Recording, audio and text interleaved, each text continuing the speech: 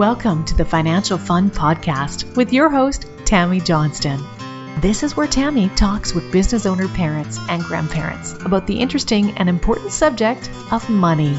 We promise this to be an interesting and open discussion, as that's how we learn best. And now, here's your host, author of the Financial Foundations.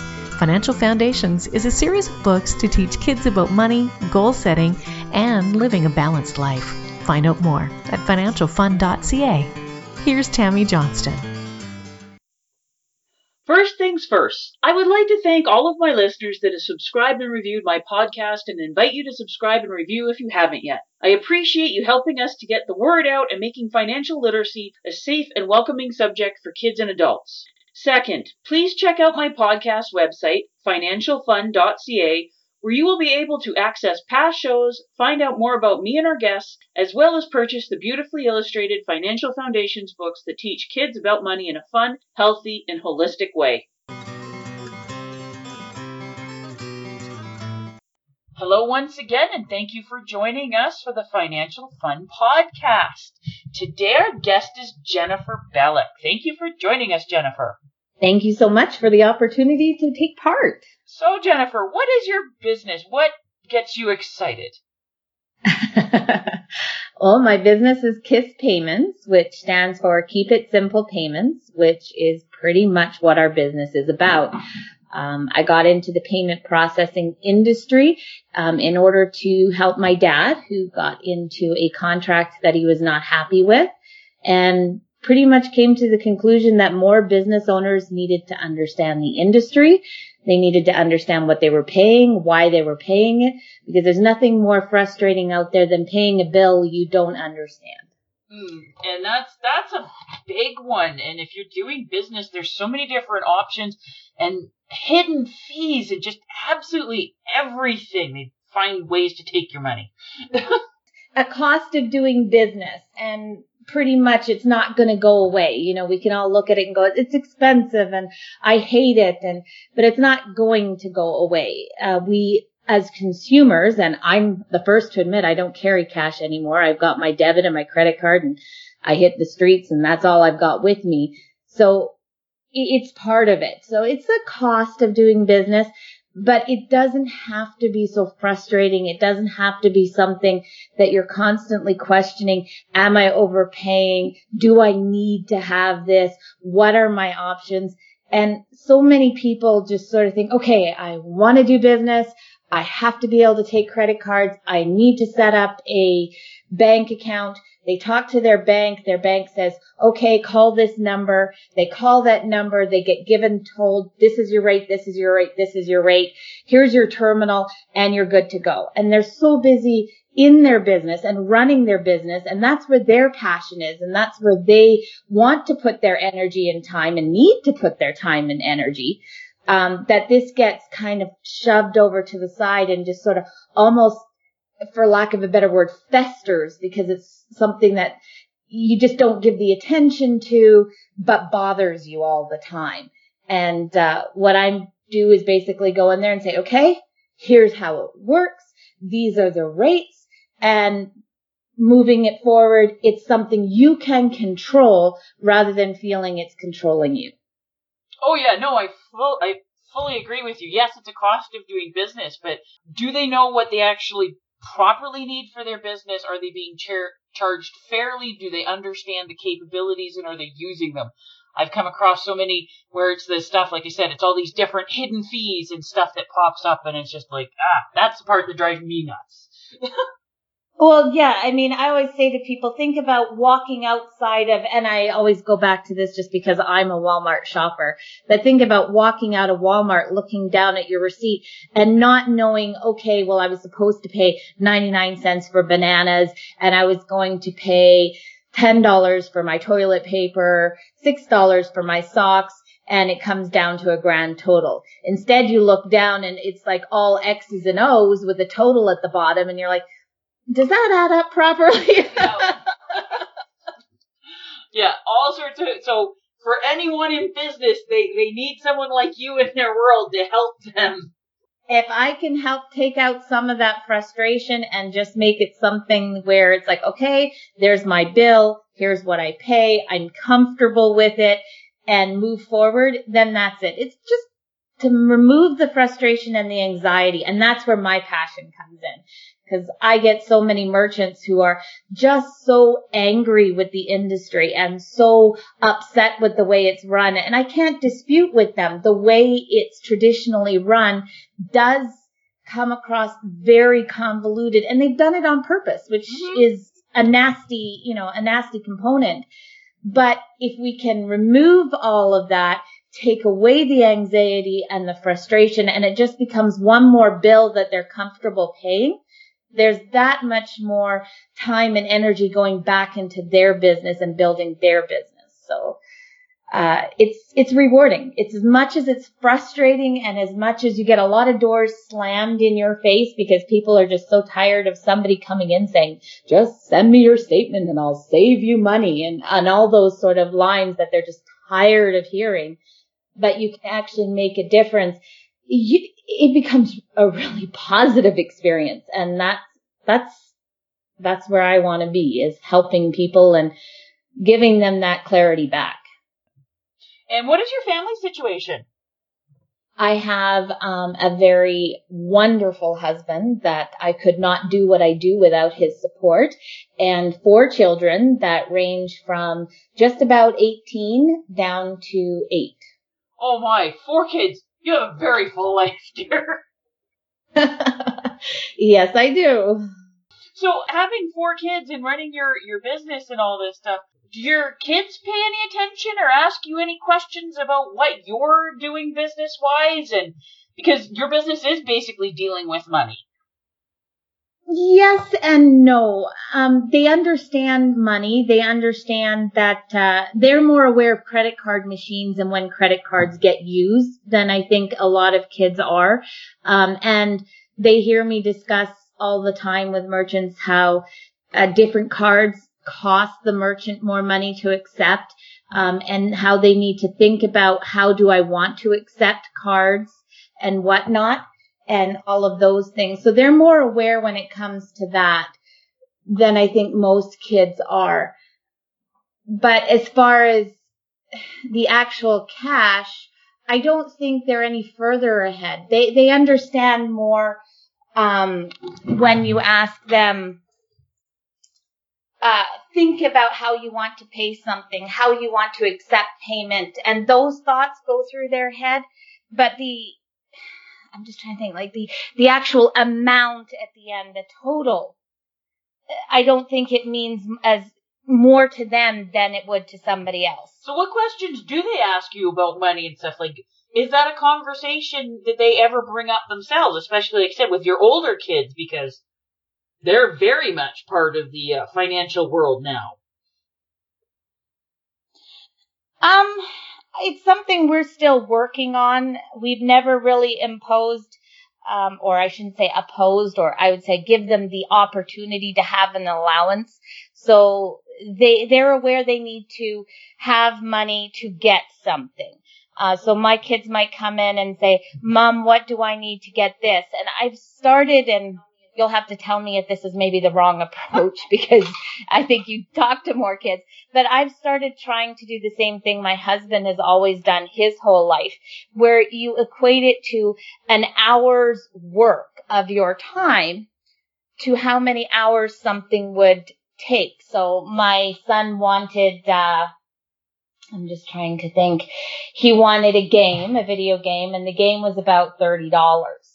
And I sort of equated that and said, okay, well, your average income is, say, $11 an hour, because this was a couple years ago. So that's about 2.5 hours worth of my time at the time. Okay. And I said, okay, so you want 2.5 hours of my time is what this equates to. What can you give me? Like, make it worth my time. So he had to do some chores, and he had to do some work, and he had to basically give me 2.5 hours of his time for me to give him the money. And it wasn't the money I was trying to get at. I was trying to make him think, it takes effort. It takes time. It takes this to get money.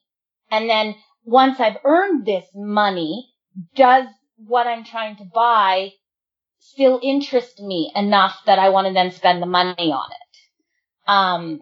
It's, like I said, it goes back to what my husband's done since he was like 16 or 17.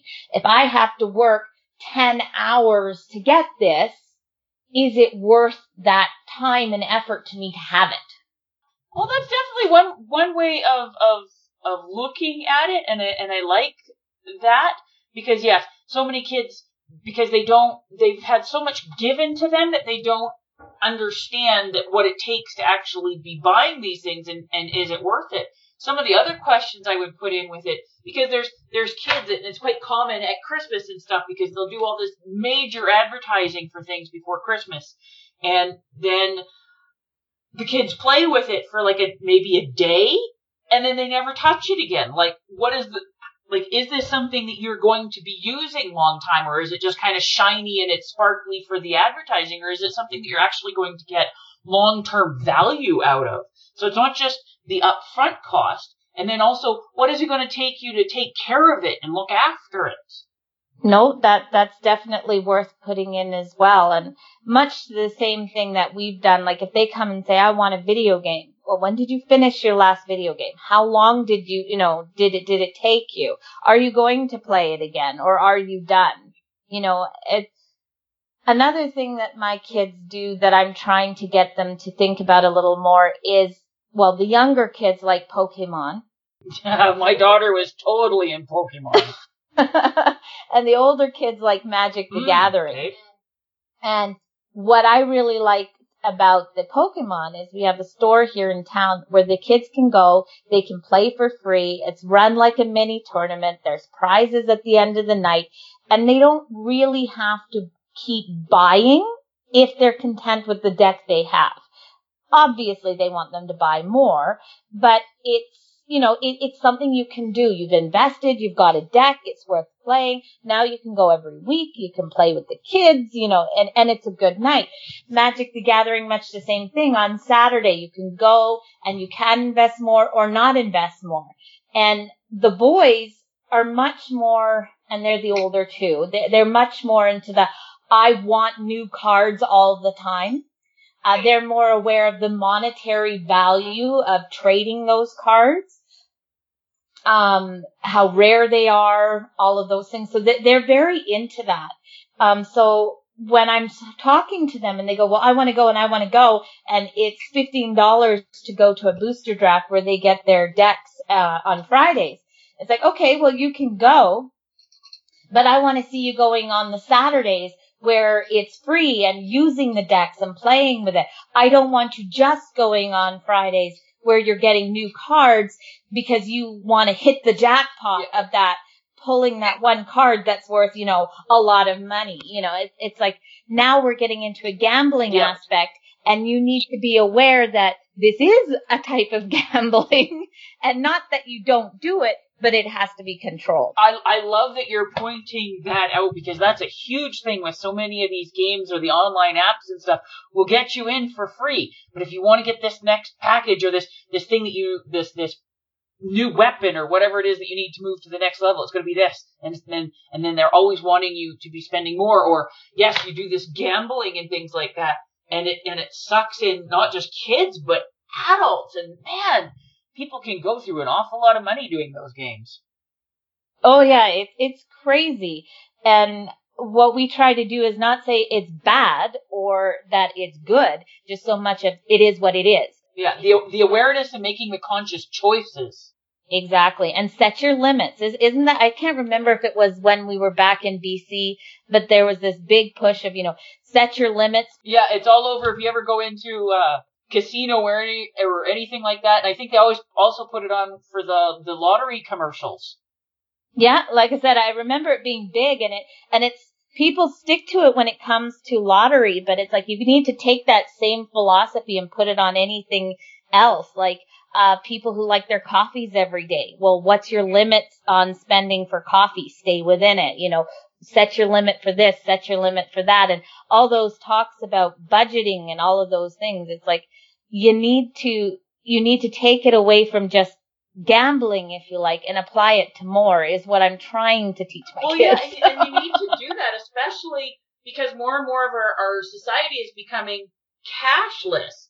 And while there's definitely perks to that, when you have to physically hand over the cash, they see it and they make the connection. But if they can just like do the tap or put in the machine, they don't see that, and that's why they have so many of these apps. Well, we'll just take it directly out of your bank account, or it's hooked up to your credit card, and it only takes a moment, and then they don't see it until you get that credit card bill or your bank statement going, oh my God, how much money did I spend on that? Because you didn't connect with it. Well, it was only $2 or $3 at a time, or it was $5, and they were having this massive sale, and this package is normally like $80, and I got it for $30, and then they're going, I had no idea. It's not seeing it. It's being unconscious. Yeah, no, for sure. That's a huge one. And I know for myself that I have a email I get every morning that's BookBub, and it allows you to purchase ebooks that they're done, and some of them are free, and some of them are 99 cents, and some of them are, $1.99, whichever. It's promoting different authors and different books at discount pricing and whatnot, right? And I'm a big reader. Like, I read all the time. So it's like, oh, this is fantastic. And I went from having 50 books in my Kobo account to well over 1,000 in a year. And I will tell you, most of them were free, but a lot of them weren't. And it did the first, I would say 3 or 4 months. I wasn't really paying attention to how much I was doing of these 99 cents, $1.99, $2.99 books. Cause I think, no more than a cup of coffee, right? But I mean, I might buy 4 or 5 cups of coffee out in a week. And I was looking at this going, it's just no worse than a cup of coffee, but I'd buy 12, and whatnot. And all of a sudden I'd be looking at it and going, holy smokes. So I had to really sort of curtail that after, a couple of months when it sort of pinged in my mind just how much I was spending on these books. What are the chances you are going to have the time to even read half of those books?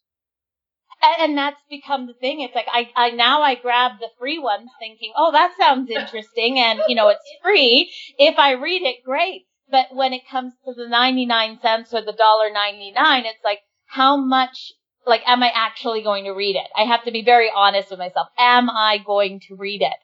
And I have so many of these books now that it's like, I'm glad it's on my Kobo and I don't have to try and find a physical place to put these books. Because otherwise your house would be full.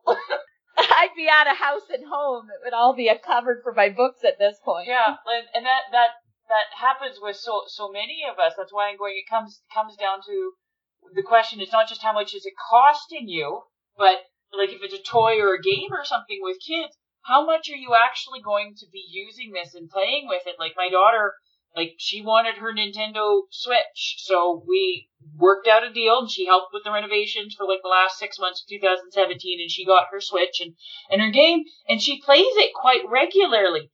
So I don't have a problem with that, but there's so many kids, like I said, they'll get it and they play with it for a little while, or they start collecting all these things, and it's like, how are you ever going to read 1,000 books? Or they'll collect the apps and stuff like that. It's like, how do you even take care of that stuff?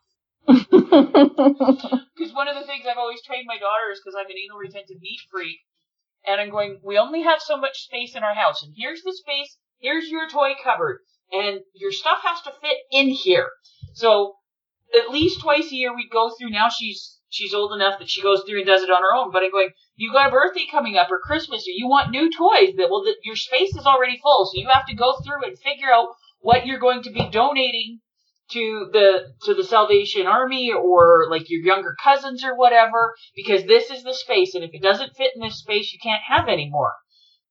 I've started doing that with closet space with the girls, because I'm bad for closet space. I'll be the first to admit that I love clothes and I like to buy clothes and I don't like to give up clothes. It's almost as bad as my books, but now they're not ebooks, they're physical, right? And so the girls will say, I want a new jacket, or I want this and I want that. And it's like, okay, well, do you need a new jacket? Do you need a new pair of boots because you only really can wear one, they want 4 new shirts. Okay, well, let's go see if we can find 4 shirts that are, maybe a little bit ratty and tatty and you want to give up, and let's get rid of those. Then we can have, more new shirts and whatnot. And I think I'm bad with them or harsh with them or however you want to sort of say it, because I know how bad I am myself. And it's a habit I'd like them to not take away with them. Yeah, I don't want you to inherit that quirk from me. Yeah, exactly. Which makes it tough because I'm having to really crack down on myself. Or maybe it's a good thing, I'm trying to, when I'm telling them that, do it myself more. Go through my closet more, pull out things and get rid of things. Or not get rid of them, but donate them. A lot of them are gently used. So if they're gently used, I honestly feel like they should go somewhere where they may have been used to somebody. So to finish up here with the 4 kids, if you could make sure that your 4 kids know 3 things about money when they move out of the house and are on their own, what 3 things would you and your husband want your kids to know so that you feel you've been successful in teaching them in this area?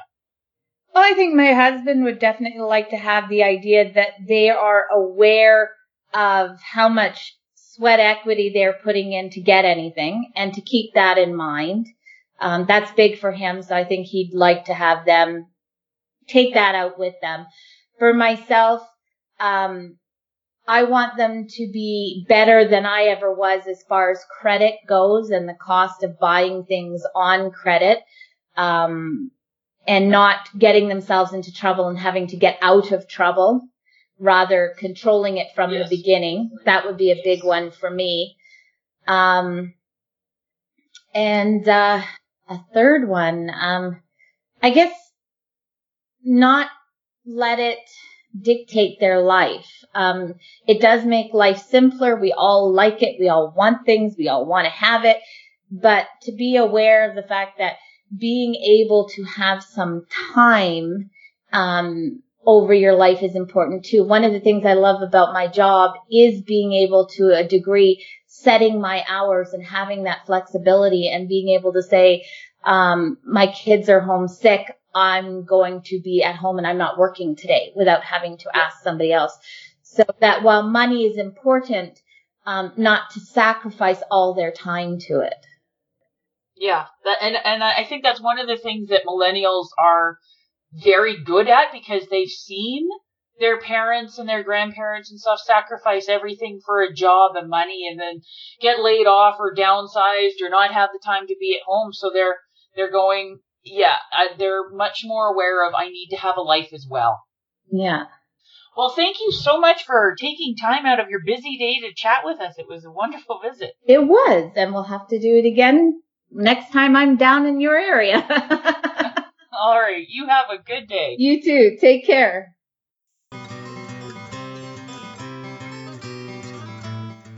Before we leave each other, I would ask all of you listening to please subscribe to and rate my podcast. A review would be most appreciated and feedback is always welcome. Whether it be a comment, future topic suggestions, and or questions you or your kids would like to have answered in the Ask Tammy column on the financialfund.ca website.